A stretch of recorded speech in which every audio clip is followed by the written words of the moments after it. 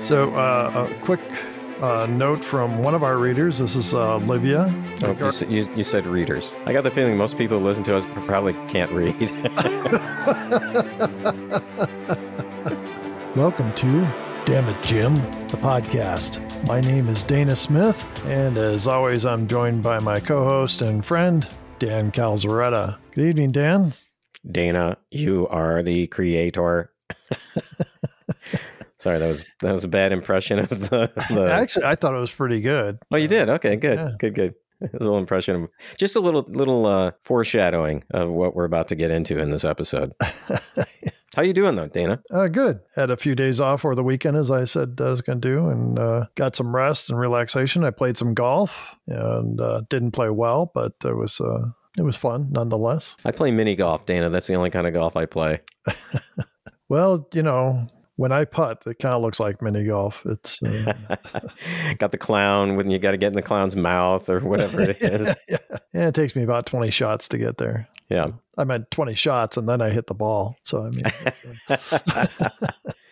Well, it seems like golf is one of those games where unless you're really serious about it, you're drinking and there's just like no in between. It can be very relaxing. I don't keep score. And I find that when I keep score, my game is not as good because I become more tense. But if I'm just relaxed and out there for fun and trying to make sure I stay on the fairway and stuff, I usually do fairly well. So how about you? Did you have a good weekend? I brewed beer this weekend, Dana. You know, I'm a little bit of a beer brewing nut, maybe. That was one full day. I'm not going to say work because it's not work. It's fun. Well, that's great. If you love what you do, then it's not work. Before we dive into this week's episode, we did have a lot of good comments on last week's episode, Who Mourns for Adonis? Many people liked this episode. Well, a few thought it wasn't one of the best, but I would say that the people that liked it were more than those that didn't. And there was a lot of positive comments on Carolyn Palamis's toga. Yeah, well, I can't disagree.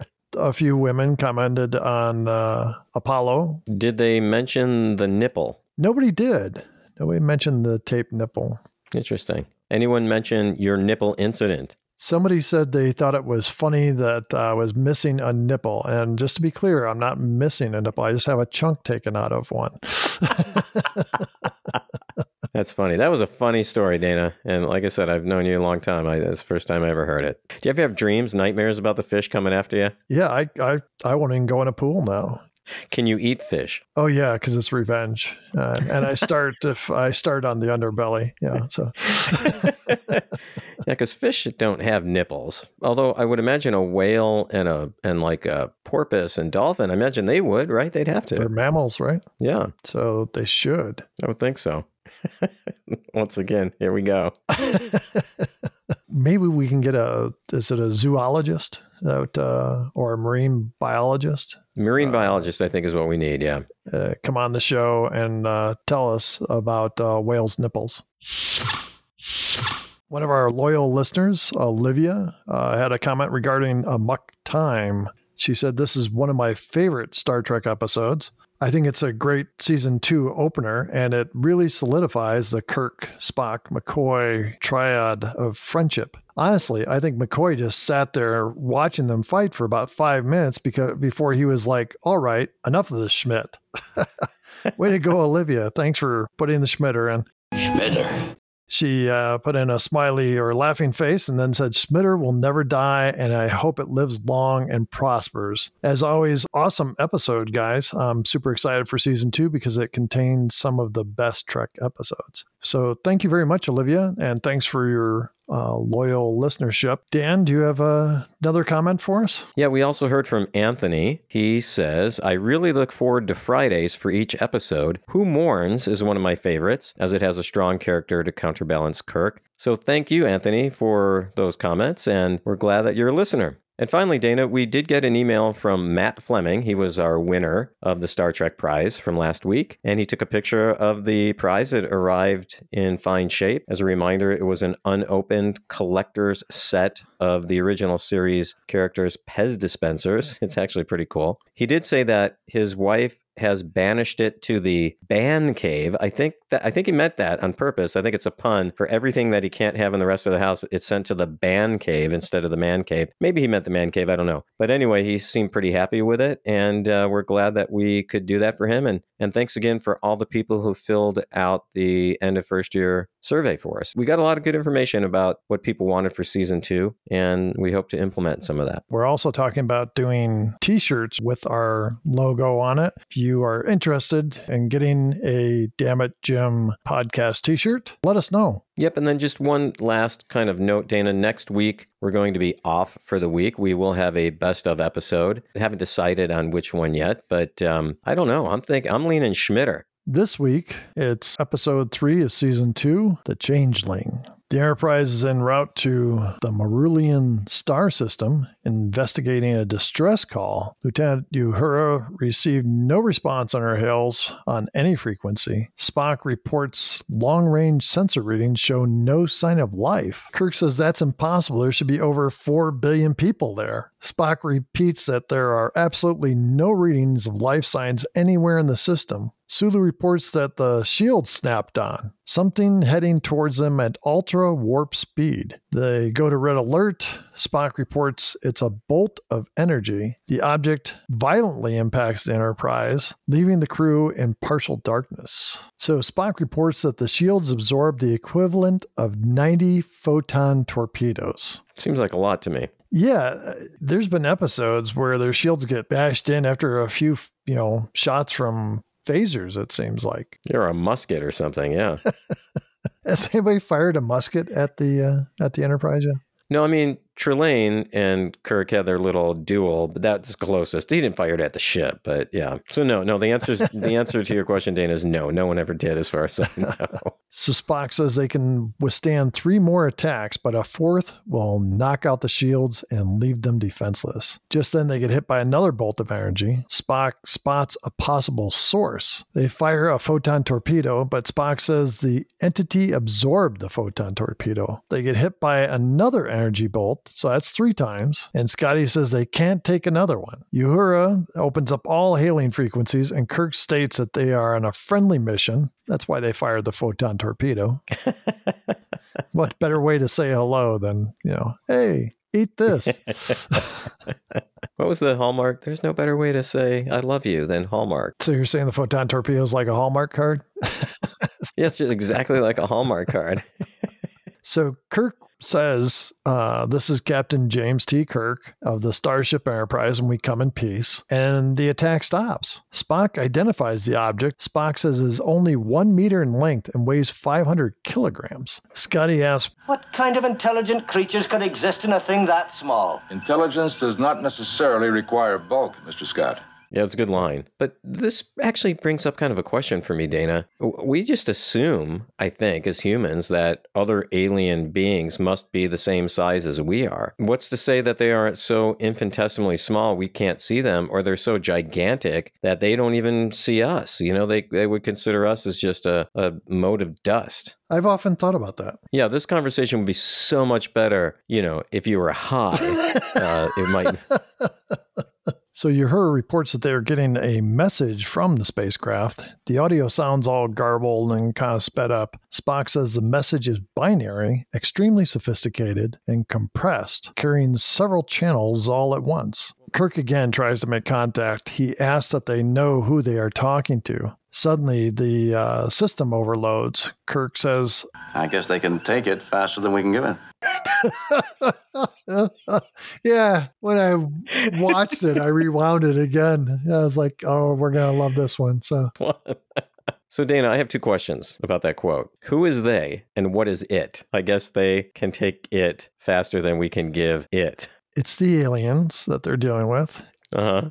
And it's information. Oh, it's information. It's a data transfer. It's a data transfer. Okay. Okay. That's one way to put it, I suppose. So suddenly the message comes through. And it's a mechanical voice identifying itself as Nomad. So Nomad says his mission is non-hostile, requires communication.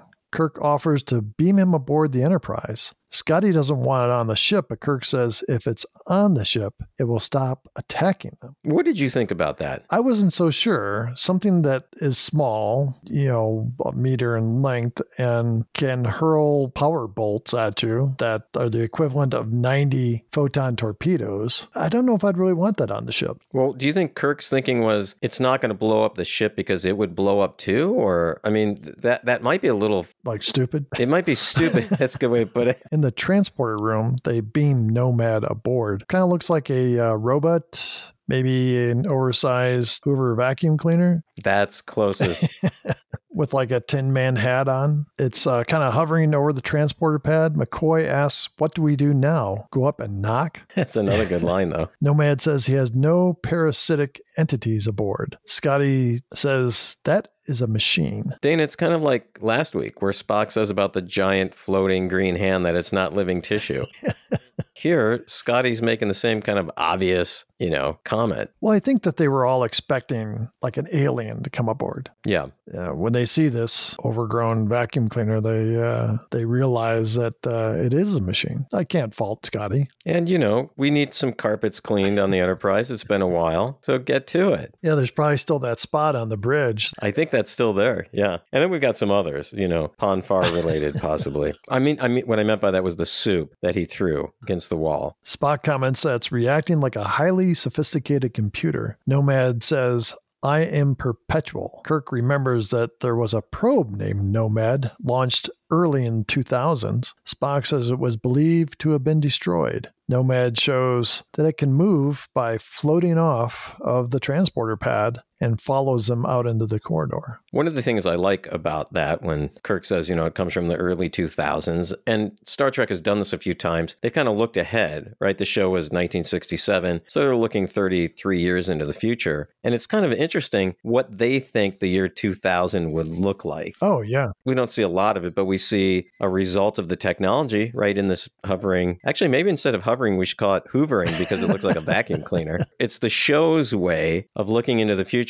For us, it's looking, 23 years back. I just think that is cool to think about that. I had a similar thought. Obviously there's been probes sent out into space. And into Uranus. I knew somehow you were going to get that in. Sorry, I couldn't help myself.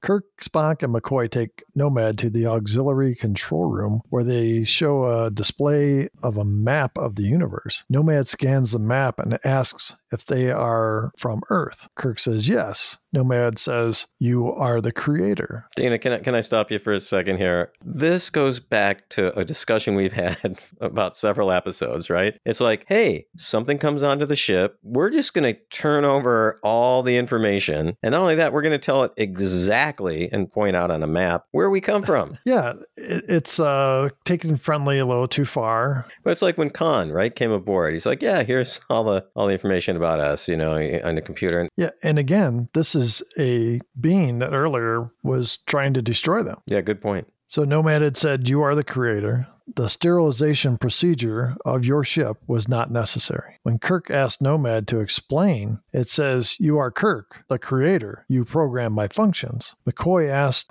Well, I'm not the Kirk. Tell me what your function is. This is one of your units, Creator?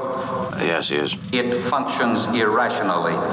Sometimes. What did you think of that line? oh, I liked it. Joke at McCoy's expense. Yeah. Nomad says, my function is to probe for biological infestations, to destroy that which is not perfect. But that whole term, biological infestations, I thought that was a cool term, and it made me think of lice. Yeah, that's essentially what we are to Nomad. Kirk turns to Spock and says, biological infestation? Spock says, I will investigate the records. So as Spock is able to investigate the records right there next to Kirk, Kirk asks Nomad, why do you call me the creator? And Nomad asks if the usage was incorrect. Spock suddenly stands up and says, the usage was correct. The creator was just testing your memory banks. Nomad says, much damage was done during the accident. So Kirk calls the tech over. It's, I believe he referred to him as Ensign Singh. And Kirk tells Nomad, this unit will see to your needs. Kirk pulls Spock and McCoy out of the room. Spock explains that it is the probe launched from Earth. McCoy states it's impossible for anything so sophisticated to have been developed way back then. Kirk says Nomad was destroyed, and Spock reminds him it was presumed destroyed. Spock says it was probably just damaged. In the map room, Singh gets closer to Nomad and some lights come on Nomad, and Uhura calls down to the auxiliary control room. Singh says everything is normal, but he wants to run some checks. And so while he's doing checks, the comm is still open. Uhura starts singing, and while Singh checks the system,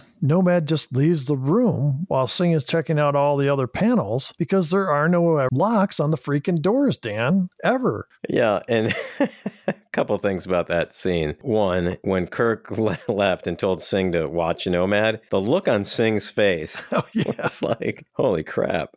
Yeah. He's leaving me with this thing? That's first thing. Second is, as much as I like Uhura and as much as she has a beautiful voice, if she was singing while I was working, that would drive me freaking insane. Huh. That's all it takes, huh? Yeah, that would drive me crazy though, Dana. The singing. It's like, keep that to your quarters or the rec room. She's kind of known for doing that. And I don't mind the singing. It's the singing on the bridge while you're working. I'm trying to get some work done here. So yeah, I think everybody else on the bridge can hear her. Oh, yeah. Singh didn't seem to mind. No, he didn't. In fact, he was kind of smiling like, oh, there she goes again singing. Glad I can just shut her off whenever I want. Kirk and Spock check the computer on Nomad's creation and launch. Nomad was originally built by Jackson Roykirk. Spock says a brilliant but erratic scientist. He wanted to create a perfect thinking machine. And all of a sudden, Kirk makes the connection. Jackson Roykirk, James T. Kirk. Spock says, it thinks you are the creator. Spock then shows the diagram of Nomad. McCoy doesn't think it's the same as what Nomad is, and Spock says essentially it is. It mentioned the other, and Spock says the question is the other what? The original mission for Nomad was to seek out new life forms. Spock says now it is seeking out the perfect life forms. Something has changed. Kirk says, if this is true, then we've brought a device onto our ship that sooner or later must destroy us. Kirk calls security and he asks the security team find Nomad. Next thing we see is Nomad comes onto the bridge. Just right on the bridge.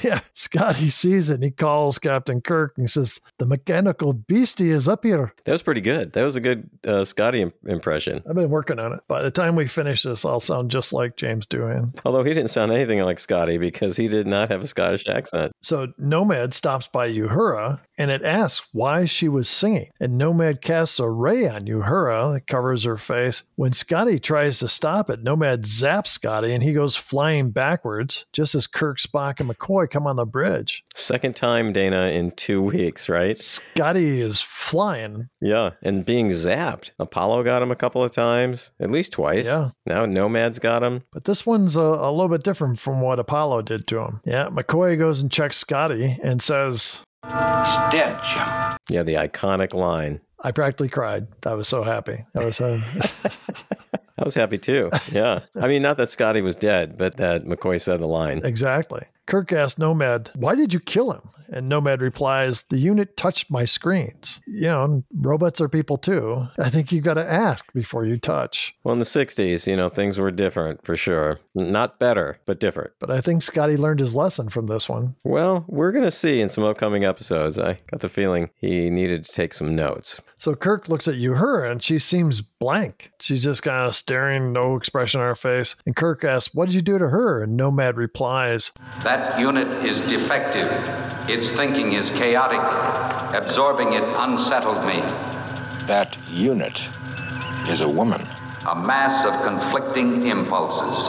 Once again, yes, we are going to allow women on the ship, but they are still these, chaotic, emotional. They're going to fall for the first Roman-looking god that comes along. It's just, those roles were just not written very well, Dana. No, it's total 1960s vibe there. So not only is Nomad a mass murderer of billions of people, he's also a misogynist on top of it all. Yep, he is, yeah. Nomad asks Kirk if he wishes for him to repair the Scott unit. Kirk says, repair the unit. McCoy says it needs multiple records. Spock downloads the tapes, asking Nomad not to download faster than the system can work, because we've been through that before. I wondered, do they have a morgue on the Enterprise? I've never heard them refer to anything like that, have you? But they take him to sickbay. I mean, that would make sense. The morgue would be like the refrigeration unit off a sickbay, I would assume. Yeah, or maybe they just got like a garbage chute that, those beds just like tilt up and into the wall and the body disappears. So. God, that's great. That's brilliant. Yeah. Yes. That's good. Yeah, if they're good, it tilts up into the room. If they're dead, then it just tilts up the other way into the wall and they just disappear. And they become part of the replicator system for meals. This tastes like a Scotch egg. Yeah, that's Scotty. Not going to tell you what part, but they recycled to get that. Have you ever had a Scotch egg? Not that I'm aware of. I think it's maybe like a hard-boiled egg that's wrapped in bacon and then with like a bread coating on the outside and they deep fry it or something. I think you're right. I've seen one. Yeah. But I've never had one. Nomad downloads the files and then he says the Scott unit is a primitive structure, insufficient safeguards built in. McCoy takes Nomad to sickbay. In sickbay, Nomad is next to Scott. Everyone looks on, certain that Scott is dead. Suddenly the readings pick up and Scott tries to sit up. Spock says, fascinating. Nomad says the unit is repaired. Kirk asks Nomad to repair Uhura, and Nomad says her memory banks have been wiped clean. Spock says, well, if there's no brain damage, she can be retrained. Kirk turns Nomad over to 2 security guards. Kirk asks Spock to figure out what makes that thing tick. So next thing we see is Spock in a room, and he's sitting in a chair next to Nomad. Spock has his arms folded as Kirk comes in. Spock reports that Nomad is quite stubborn. It refuses to let its screens down so he can study it. Kirk says, Nomad, will you allow Mr. Spock to probe your memory banks? Nomad says, this unit is different. It is well ordered. And Spock looks quite pleased with this response. He kind of gives Kirk a look. Yeah, like, see, I told you. In sickbay, Uhura is, I'm pretty sure, reading a Dick and Jane book. I think so. Because it's like, see, spot, run. Yeah. Didn't we all start off with Dick and Jane? Dane, I thought this part was so ridiculous and kind of stupid. I don't know. Don't they have a device that can put things right in the brain? Didn't we see that in an earlier episode? But wait a minute. Chapel's helping her read. Uhura tries a line. She can't get it. And then she says something in Swahili. Yeah. Her mind was blank. She doesn't know she knows Swahili. How is she able to speak Swahili but can't speak English? Yeah, see, I had the same question. I'm guessing almost everyone who has watched this episode has said, wait a minute, what's going on there? Well, they did a translation on a website, what she said in Swahili, and it was, I can't fucking believe this show. This is the stupidest script I've ever read. I think is exactly what she said in Swahili. So, Kirk and Spock are studying Nomad. Spock suggests a Vulcan mind probe. Does not seem like a good idea to me, Dana. He's already thrown Scotty across the bridge. He's wiped Uhura's mind clean. Now he's going to touch this thing and get in contact with it? Kirk says he thinks it's dangerous, but Spock says he has formed a hypothesis and needs to check it out. Kirk asks Nomad to allow Spock to touch it. Spock does the Vulcan mind probe, and Spock starts repeating, I am Tanru. Nomad. Tanru.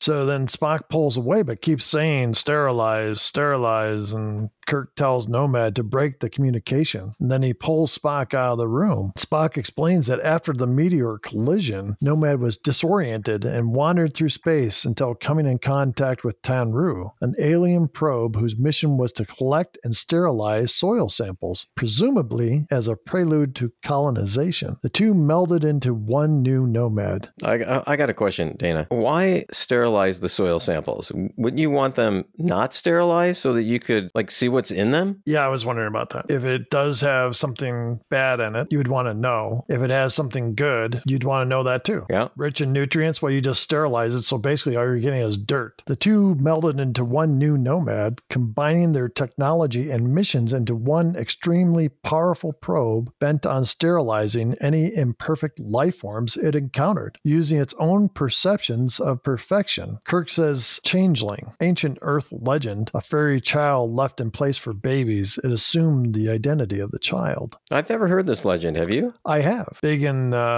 Scotland, Ireland, because they believe in fairies and all that type of stuff. Next thing we see is Nomad is in one of the holding cells, and there's two guards standing outside, and Nomad goes through the force field. The guards pull their phasers as Nomad passes by. Yeah, but the looks they gave each other, though, Dana. It's like, oh, what should we do? What do you think we should do? Yeah, it wasn't like alarm. It was more like befuddlement. Yeah, total befuddlement. Yeah, I think they went to the same guard training school as Schmitter.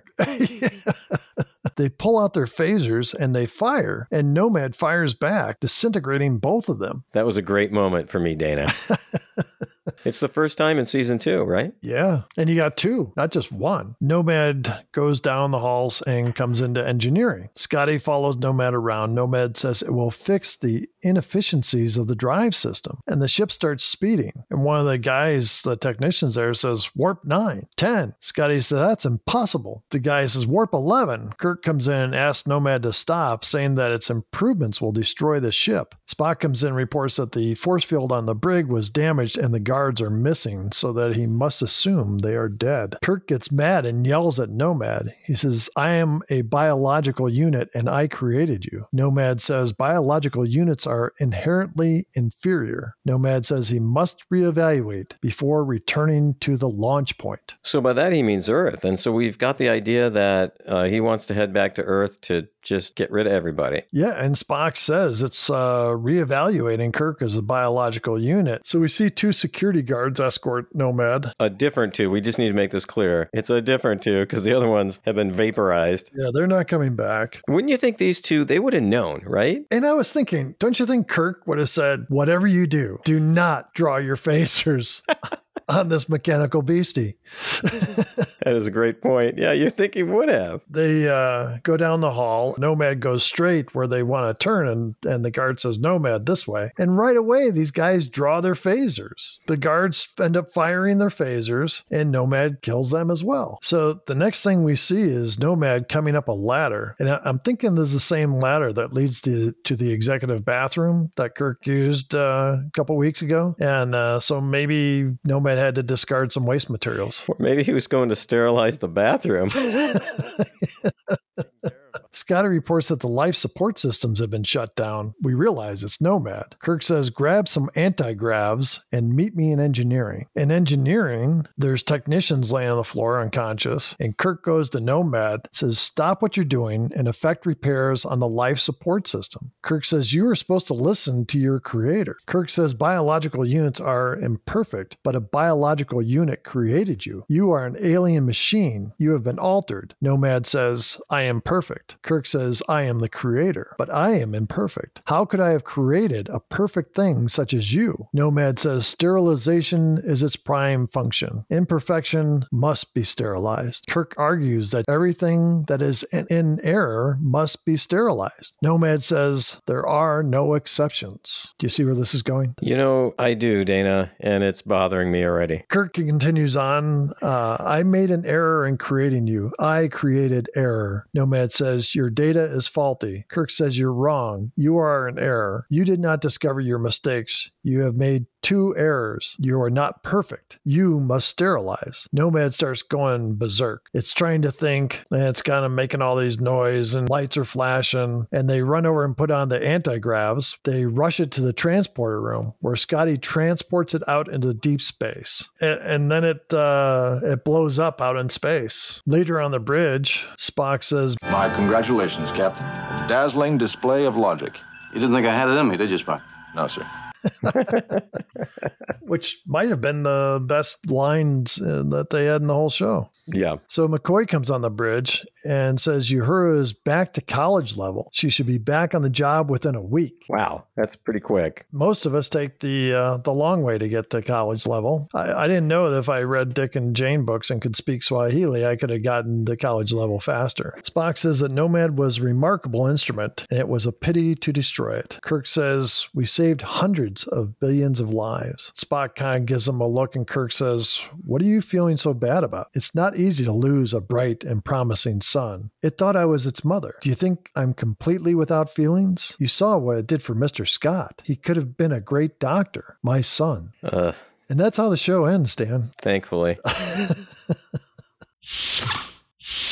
So, Dana, what did you see as dilemmas in this episode? Things get distorted over time. It's like the telephone game. If I tell you a story, you tell a friend, and a friend tells someone else, and it ends up a completely different story in the end. So, I mean, it just, Nomad got disoriented. Its mission changed. How about for you? Did you have an idea on the themes or dilemmas? And it's not a new one. Star Trek was not the first to do it. It is such a trope in science fiction. It's, technology created by people and then becoming more powerful than people and not needing people anymore. I did have one more thought on that. Imperfections are what make us unique. Yeah. We appreciate one another's imperfections. So, Dan, do you have any more themes, dilemmas? Just one more thing I wanted to bring up. This show is really related in theme to the Star Trek the Motion Picture, right? With Voyager, which was a Voyager. But it is really interesting that the Voyager spacecraft, both of them, Voyager 1 and Voyager 2, they're already outside of our solar system. They're the farthest traveled human-created devices, and they're still working. NASA still gets data from these two spacecraft, which I think is fascinating. Both of these eventually are going to get into or near other solar systems. And now it's going to take a long time. Voyager 1, that's not going to happen for like 40,000 years. The same with Voyager 2. But what happens when an alien race finds these? That was the only other thing. They're still working, and they're still transmitting data.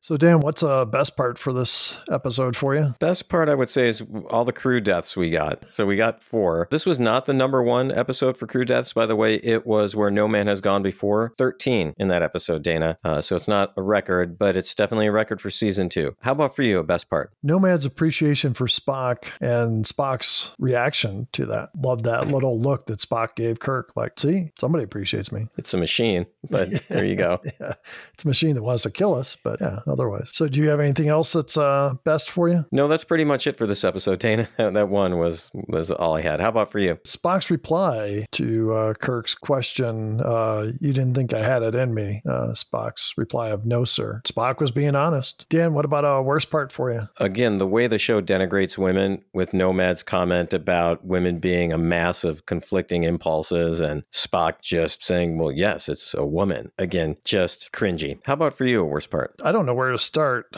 Yeah, I know. How is Nomad able to generate so much power to attack and wipe out whole planets? Do you have any other worst parts you want to talk about? In this episode, Dana, there was so much talking. Long monologues, long explanations, and yet there were still so many plot holes. Yeah, I think the concept was great. Yeah. I think the execution was poor. Dana, what happened on this day in history? Well, let's start off musically. The number 1 song in the U.S. was The Letter. That's 2 weeks in a row by the Box Tops. In the U.K., our buddy Engelbert is still on the charts 3 weeks running with The Last Waltz. God, once again, where were the Beatles? I would even take any English band over this guy. I did look up that song. I listened to about the first 20 seconds of it. No, don't get it. Well, also on this date, Gladys Knight and the Pips are the first to release Norman Whitfield and Barrett Strong's I Heard It Through the Grapevine. Oh, really? I did not know that. Yeah, I didn't either. What a great song. Also, the classic sci-fi TV series Captain Scarlet and the Mysterians was broadcast for the first time on ITV. Born on September 29th, 1967, Mira Sorvino, an American actress and Academy Award winner. She's the daughter of actor Paul Sorvino. And Moon Zappa, the daughter of singer Frank Zappa. I thought it was Moon Unit. Isn't it Moon Unit and Dweezil? That's her brother. So also on this date, Carson McCullers, the American author who wrote Heart is a Lonely Hunter, died of a brain hemorrhage at age 50. There was a little bit of stuff going on that day, along with the episode of Star Trek. Dan, do you want to do the counts? Yeah, Dana, let's start with the dead crewman count. What do we got for this week? A whopping 4. Dana, I want to argue a point here. It definitely is 4, but I think it's 4.5 because of Scotty. Now, he was dead, and he did get brought back to life. The exact same thing happened in Shore Leave to McCoy. We gave him a half a death. I think we need to give Scotty a half a death here. What do you think? I think you're right. All right, so we've got 4.5.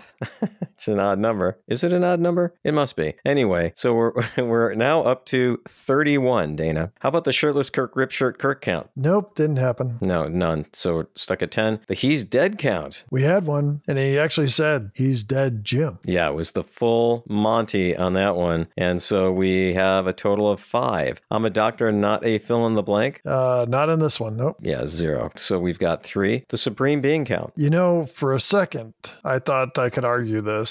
Then I talked myself out of it. Nomad is not a supreme being. Okay, so 0? Yep. Yeah, I agree with you. So 0 this week, a total of 6. Violation of the Prime Directive. No, didn't really deal with any other planet or anything. 0 for this week for a total of 4.